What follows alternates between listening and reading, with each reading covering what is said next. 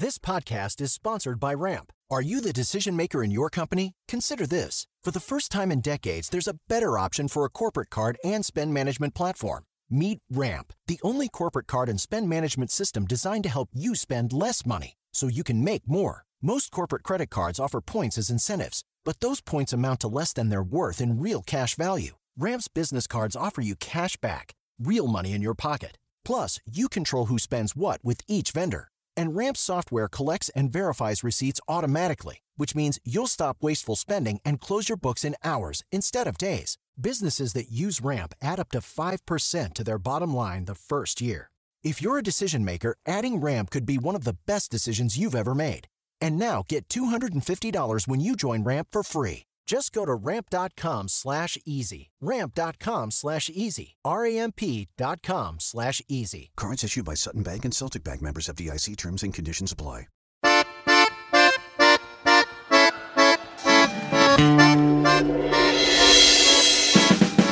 Welcome to Gabfest Reads. I'm David Plotz, one of the hosts of Slate's Political Gabfest. Like Henry Kissinger or possibly a Kardashian, Alexandra Petri has written a new book that has her own name in the title. Alexandra Petri's U.S. History, Important American Documents I Made Up. Alexandra is, of course, the extremely funny columnist for the Washington Post. And if you've read her there, her new book will not be at all surprising, but it will still be 1,000,000,000% delightful. She has retold the history of America through a series of funny and entirely manufactured documents. Walt Whitman's songs, Not of Myself, other lists by Joe McCarthy, John and Abigail Adams Try Sexting, the Gettysburg Address as written by Aaron Sorkin, 50 States of Gray, audience feedback for Our American Cousin, one I really like, Big Women, Louisa May Alcott's unsuccessful first draft of Little Women, which begins, Christmas won't be Christmas without any presents, grumbled Joe lying on the enormous rug. Joe was 60 feet tall and people were like ants to her. Anyway, you get the idea. So, Alexandra, welcome to Gabfest Reads and congratulations. Thanks for having me. So I feel like Hamilton was American history recast into a modern musical form, hip hop storytelling. Alexandra Petri's U.S. history is the same thing, except you've picked another quintessential modern form, the satiric sketch comedy. So good for you. It's the Hamilton of books. Yeah, I will take that. Can we put that on it somewhere? The funny thing is you were mentioning that it had like my name on the cover, and I'm like, I really did not think it was going to be like this forward. I thought it was just going to be like AP and also like a little tiny thing with my name, but it turns out that if you don't want the College Board to get upset, you have to make it very clear that it's actually me. As a big nerd growing up and continuing to be an enormous nerd, I was always really fascinated with those books of documents that they would give you. And they'd be like, here, read these 30 sermons from the 19th century. And then we will ask you very detailed questions about them. And now you'll understand American history. And I always wanted to just make a book that could plausibly be confused for one of those books of documents and hopefully cause you some difficulty when taking your exam. So you have, I don't know, like 100 odd documents in here. Which one came to you first? What was the one that came to you in a fever dream? Like, oh, it's going to be... Oh, man, well, initially, I had these little snippets that are like 50 States of Gray, where it's sort of like, what if, the search for the Northwest Passage were an excerpt from an erotic novel? And those, I thought initially that the whole book would be that, but I was told by those who knew better that, like, that would not be sustainable for a whole book, and that people had forgotten about 50 Shades of Grey, which... Congratulations to people, if that's the case. Can you just read one of those? I think the Patrick Henry one, I read the first one, which I think might be the first one in the book. I read it. I just cracked up. Oh, yeah, here we are. Give it to me, Patrick Henry gasped. What? Liberty or death? One of the two. The Virginia House of Delegates shifted uncomfortably. There has to be another way of phrasing that, said George Washington, who was there. I love that one. The give it to me is so good. So the 50 States of Gray. What came after 50 States of Gray? So after 50 States of Gray, I became obsessed with Cotton Mather. I was doing this Amtrak writing residency where you go all the way across America on a train, and I was like working on the book proposal at that time, and I was like, as I was riding across like Montana, I'm like becoming obsessed with Cotton Mather. I mean, like, I've got to learn everything about this fascinating churchman from old-timey Massachusetts. And so I was sitting there like reading his account of like the providences of the invisible world. I wrote like so many Cotton Mather things, but none of them were usable. I was like clearly in some sort of fever dream. And I get off the train and I've just got like 8,000 words about Cotton Mather that no one will ever be able to read or see. And eventually he did make it into the book in a somewhat truncated way where he's doing sort of a ghost hunting show, but the stakes are real lives. But yeah, Cotton Mather came to me first, I'm sad to say, and he's not gone away. You do really have an amazing ear because you parody so many forms. You parody all different kinds of poems, Hemingway, 50 Shades of Grey, Emily Dickinson, titles of American songs. I loved your titles, the American Songbook, the classic American Songbook. You parody PowerPoints, audience reviews, the Puritan Sermon.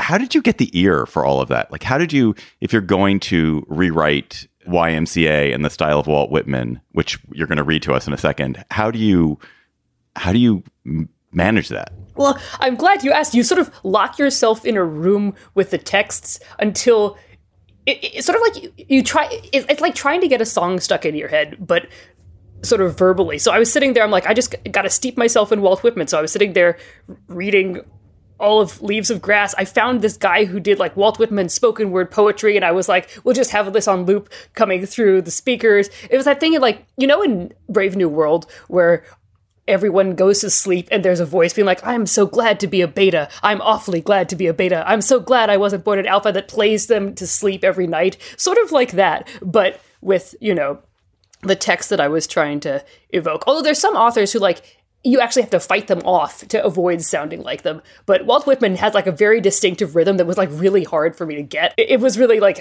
I have to sit here and pour poetry over myself until eventually that's what's coming out of my pores. So, in fact, you did Songs Not of Myself, and you did My Milkshake, you did Barbie Girl, All Star, and YMCA. Can you read us or perform for us YMCA in any fashion you so choose?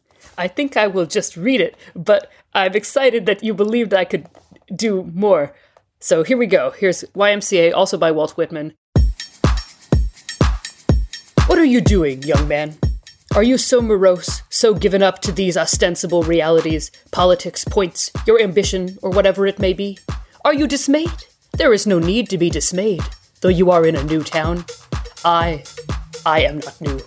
I see you and look to embrace you. Therefore, young man, from the ground of the cobbled cities, from the ground kissed by the dust of travelers, the ground trod by the hirsute bull, the buffalo, pick up yourself, young man. There is no need to be unhappy. I will go with you to a place I know. I will show it to you and delight you. What are you doing, young man? Do you fear there is no place you can go? I say, young man, there is a place of delight to the eye, the ear, to all who delight in the pressed, linked power of bodies. Go there, young man, and delight in it. I will name that place. I will tell it to your ear. Its name is YMCA. To stay there is fun.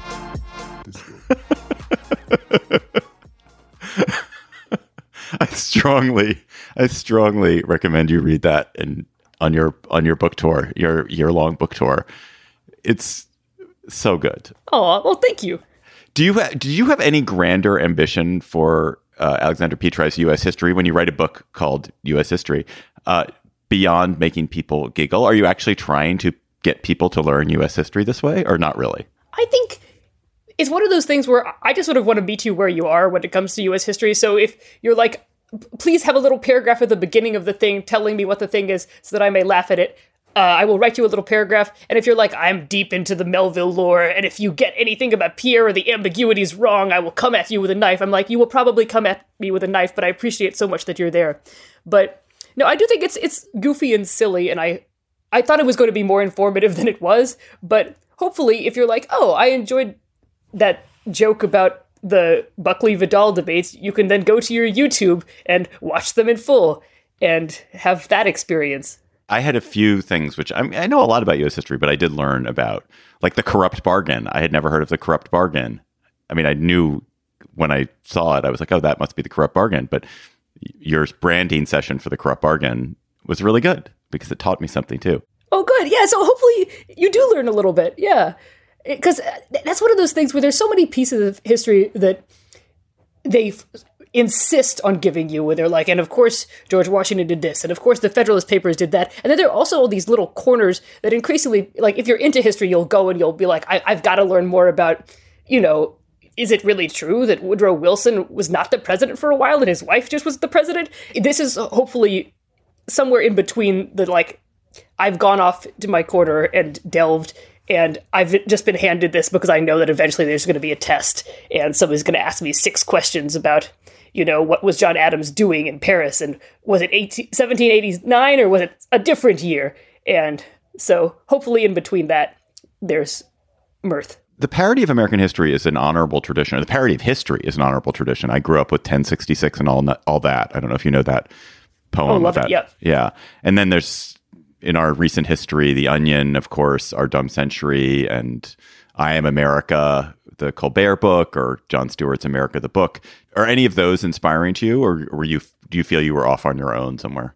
I mean, they were all inspiring to me, certainly. I feel like the thing that's different about this is it's sort of like a documents book. All the 19th century American literature, I'm like, much as I hate Nathaniel Hawthorne, I love to hate him. And so it's just like me being a big literature buff, sort of grabbing people and shaking them. So there's as much sort of literature and documents in here as there is a straightforward, like, we're going to start, pick a year, and then we're going to continue until probably 1950 if we are fast enough, or the 60s if we really are, like, getting there. There's always that point in history where, like, you run out of room to teach it before the exam. And so it's like, I have no idea what happened in the 80s.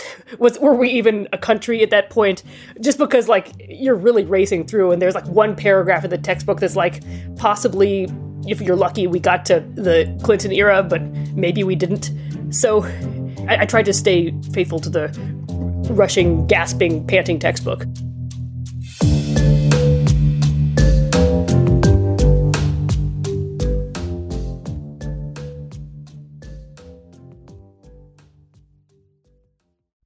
This episode of the Gabfest is brought to you by Aura Frames.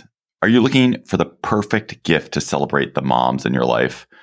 Aura Frames are beautiful Wi-Fi connected digital picture frames that allow you to share and display unlimited photos. It is super easy to upload and share photos via the Aura app. And if you're giving Aura as a gift, you can even personalize the frame with preloaded photos and memories. Aura Frames, in the notes that I have here, says moms like Aura Frames. I'm here to tell you that is like the truest statement in the world. I gave my mother an Aura frame. She absolutely loves it. She's also always hectoring me to keep adding new photos to her Aura frame so that she's got great new photos every week. So think about giving your mother or grandmother or aunt or sister or friend an Aura frame for Mother's Day. It was named the best digital photo frame by Wirecutter and selected as one of Oprah's favorite things. Aura frames are guaranteed to bring joy to moms of all ages. And right now, Aura has a great deal for Mother's Day. Listeners can save on the perfect gift by visiting auraframes.com to get $30 off plus free shipping on their best-selling frame. That's AURA frames.com. Use code GABFEST at checkout to save. Terms and conditions apply. Support for this podcast and the following message come from Corient. Corient provides wealth management services centered around you. They focus on exceeding your expectations and simplifying your life. Corient has been helping high achievers just like you enjoy their lives more fully, preserve their wealth, and provide for the people, causes, and communities they care about. As one of the largest integrated fee-only registered investment advisors in the U.S., Corient has deeply experienced teams in 23 strategic locations. Corient has extensive knowledge spanning the full spectrum of planning, investing, lending, and money management disciplines. Leverage Corient's exclusive network of experts to craft custom solutions designed to help you reach your financial goals, no matter how complex they may be. Real wealth requires real solutions. For more information, connect with a wealth advisor today at Corient.com. That's Corient.com. Corient.com. Alexander, who is the funniest character in American history? That's a really good question. Personally, I think there are so many possible answers to this question. Okay, I'm gonna say, I think Benjamin Harrison is very funny. I think our 23rd president, Benjamin Harrison, everything about him is hilarious. He, at one point, was running for president, and he gave great speeches. Everyone loved the speeches of, Benjamin Harrison, 23rd president, Hoosier, man of the people. Except afterwards, his friend's like, you gotta talk to the people. And he says, no, be a human being, Ben, his friend said. And he said, I can't do that. I must be myself. And I think that that's very funny. What did he even mean? He was very, very awkward with people. Everyone said he was like a cold fish, and his handshake was like, I think, shaking like a fish wrapped in brown paper. And he had a goat at the White House named Old Whiskers. He had a lot of animals. He came back twice. You have to respect it. Non-consecutive. No one has done it. And Benjamin Harrison is the only grandson ever to be president. The grandson of a president to be president. So yeah. In the 19th century, they were always setting records. I also think Tesla's very funny because he fell in love with a bird. This is true. This is one thing I learned while I was writing the book. He had a bird that came to him, and he was just like, Pigeon, your soul and mine are one, and you are like a woman to me. In addition to doing all the inventing he was doing, I feel like it's nice that he made time to find love with a bird. The Tesla intervention, Tesla's friends have an intervention about his love for the bird, is incredibly funny. Also, not least because you have the form of the PowerPoint down so well. But I don't think Tesla would have had any friends. That's probably why he was hanging out with the bird. So there would be no friends to do the intervention. Yeah, no, that's the part of it that doesn't ring true, I guess, is he has enough friends, and they also have gotten a PowerPoint together. But I like to think that if he had friends, his life would have been different, perhaps in multiple ways. And this would be one of those ways. Not to demand that history teaches us lessons about the present, but is there anything you learned in writing fake documents about American history that applies to the Washington that we both live in now? I think people have always been people. And so that was the thing that I had the most fun with over the course of it, was thinking, well, the Minutemen claimed that they were always on time, just 1 minute away, but I've never actually been 1 minute away at any point that I've said that I was 1 minute away. And just all of the same obfuscations and the ways that we see ourselves that other people don't see us, and the attempts we make to present a good face to the world when in fact we're, giving a speech about a totally incorrect concept. All of that stuff remains. All the weird little nitty-gritty details of how awkward it is to be a person in the world are consistent. And that was one of the things I had fun playing with over the course of all of these documents, was being like, there were people in there, in all of this. I think that's so well put, and you feel that. I mean, even in something as trivial as the Adamses sexting, as John and Abigail Adams is sexting by letters sent across the Atlantic, and Abigail's, ribaldry, her bawdiness, her attempts to really heat it up, and John just not getting it. You do feel like that's probably, there's an equivalent to that with a lot of couples today. It's also like, what is sexy, really? Is it just like two people getting together describing how many layers of petticoats they're wearing? It can be. Anything can be sexy if you find the right person. And equally, if you haven't found the right person, almost nothing you attempt will be sexy. And equally, if you don't have the right person, or you're just not vibing, nothing can be sexy. And this piece explores that duality. And if you're Ben Franklin, everything is sexy, probably. Yes. How did you test whether a piece worked? Because I assume you wrote like 100, but probably you wrote 100 more. Oh, yeah. These are the ones that survived the culling. But so how did you do that? Do you read them out loud to a spouse? Do you, put them on the internet and see what happens? I would just I would sort of send sheaves of these to my editor, and he would be like, this one I laughed on the subway, and this one I'm confused by. And I'm like, great, well, we'll keep the first one, and then I will write you another sheave. And so I kept doing this for months until I actually slightly may have missed my deadline a tiny bit, because I was just I kept going. And it was during the pandemic, and I sort of didn't connect the date that it was in the year that it was in my mind with the date and the year that my book had been due. And then I was like, oh, it is in fact that time of that year. And today is that day. But they were very understanding about it. And then I also had a baby during that time. And so I was like, I do know that my deadline is before the baby comes, but I was expecting that she would be sort of, late to arrive because she's my child. And as mentioned previously, I'm never on time to anything.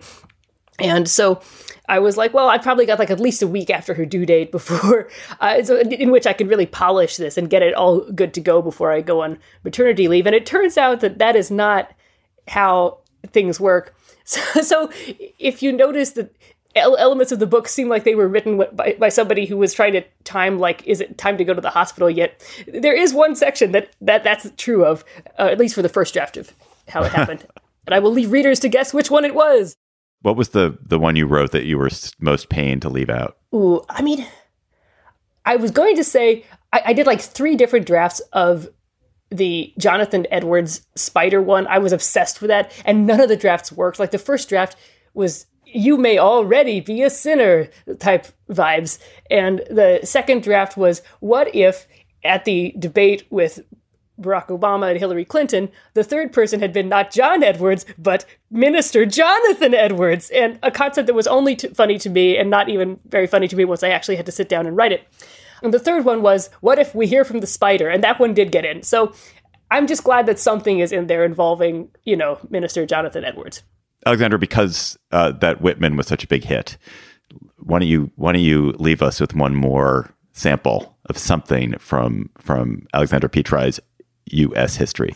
Sure thing. How about The Lady in the Sexual Harassment Seminar by Raymond Chandler?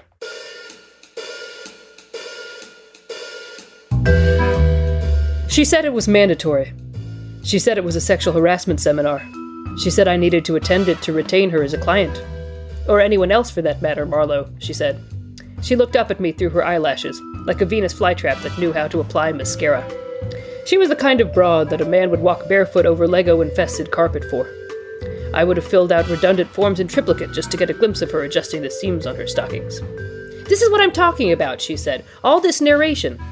I can't help it, I said. It's just how I see the world. She said her name was Velma, and the sexual harassment seminar was at the Airport Weston. She took a long last drag on her cigarette, then put it out in the pot of the fern on my desk. The fern had a mean, hard-bitten look, like it knew nobody cared if it lived or died. I hope I didn't kill your fern, she said, but it didn't sound like she hoped very much. You won't be what kills that fern, lady, I said, and neither will I. That fern's been dying a long time. Maybe it'll make up its mind to die today. Maybe it'll live another 100 years. She blinked at me twice, like an umlaut rendered in Morse code. I don't believe that's how plants work, Mr. Marlowe. Could be I'm wrong about plants, I said. Plants are enigmas. They're less enigmatic if you water them, she said. She retrieved her cigarette butt from the fern and held it pinched between 2 slim, elegant fingers. I will see you at the Weston. As I was looking for that in the book, I came across The Waste Cat and Other Suppressed T.S. Eliot Poems. Wait, but what's the FDR one? Oh, yeah. No, the only thing we have to fear is fear itself and the thing that ate Herbert Hoover. So good. All right. What writers bring you the kind of laughing joy that you bring to me and so many other people? Who else should we be reading?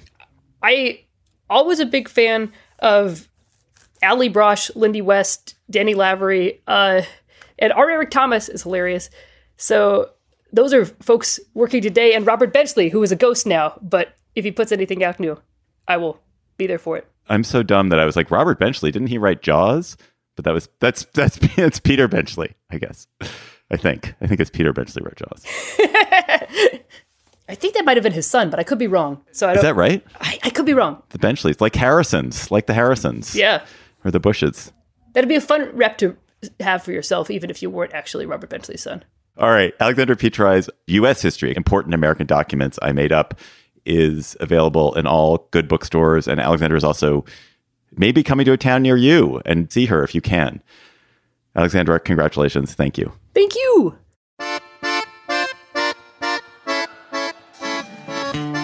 That's it for this month's edition of Gabfest Reads. Our producer is Shana Roth.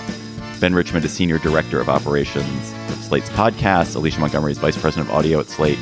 We'll be back with you next month with another edition of Gabfest Reads. Until then, John, Emily, and I will be back in your feed on Thursday with a new episode of the Slate Political Gabfest.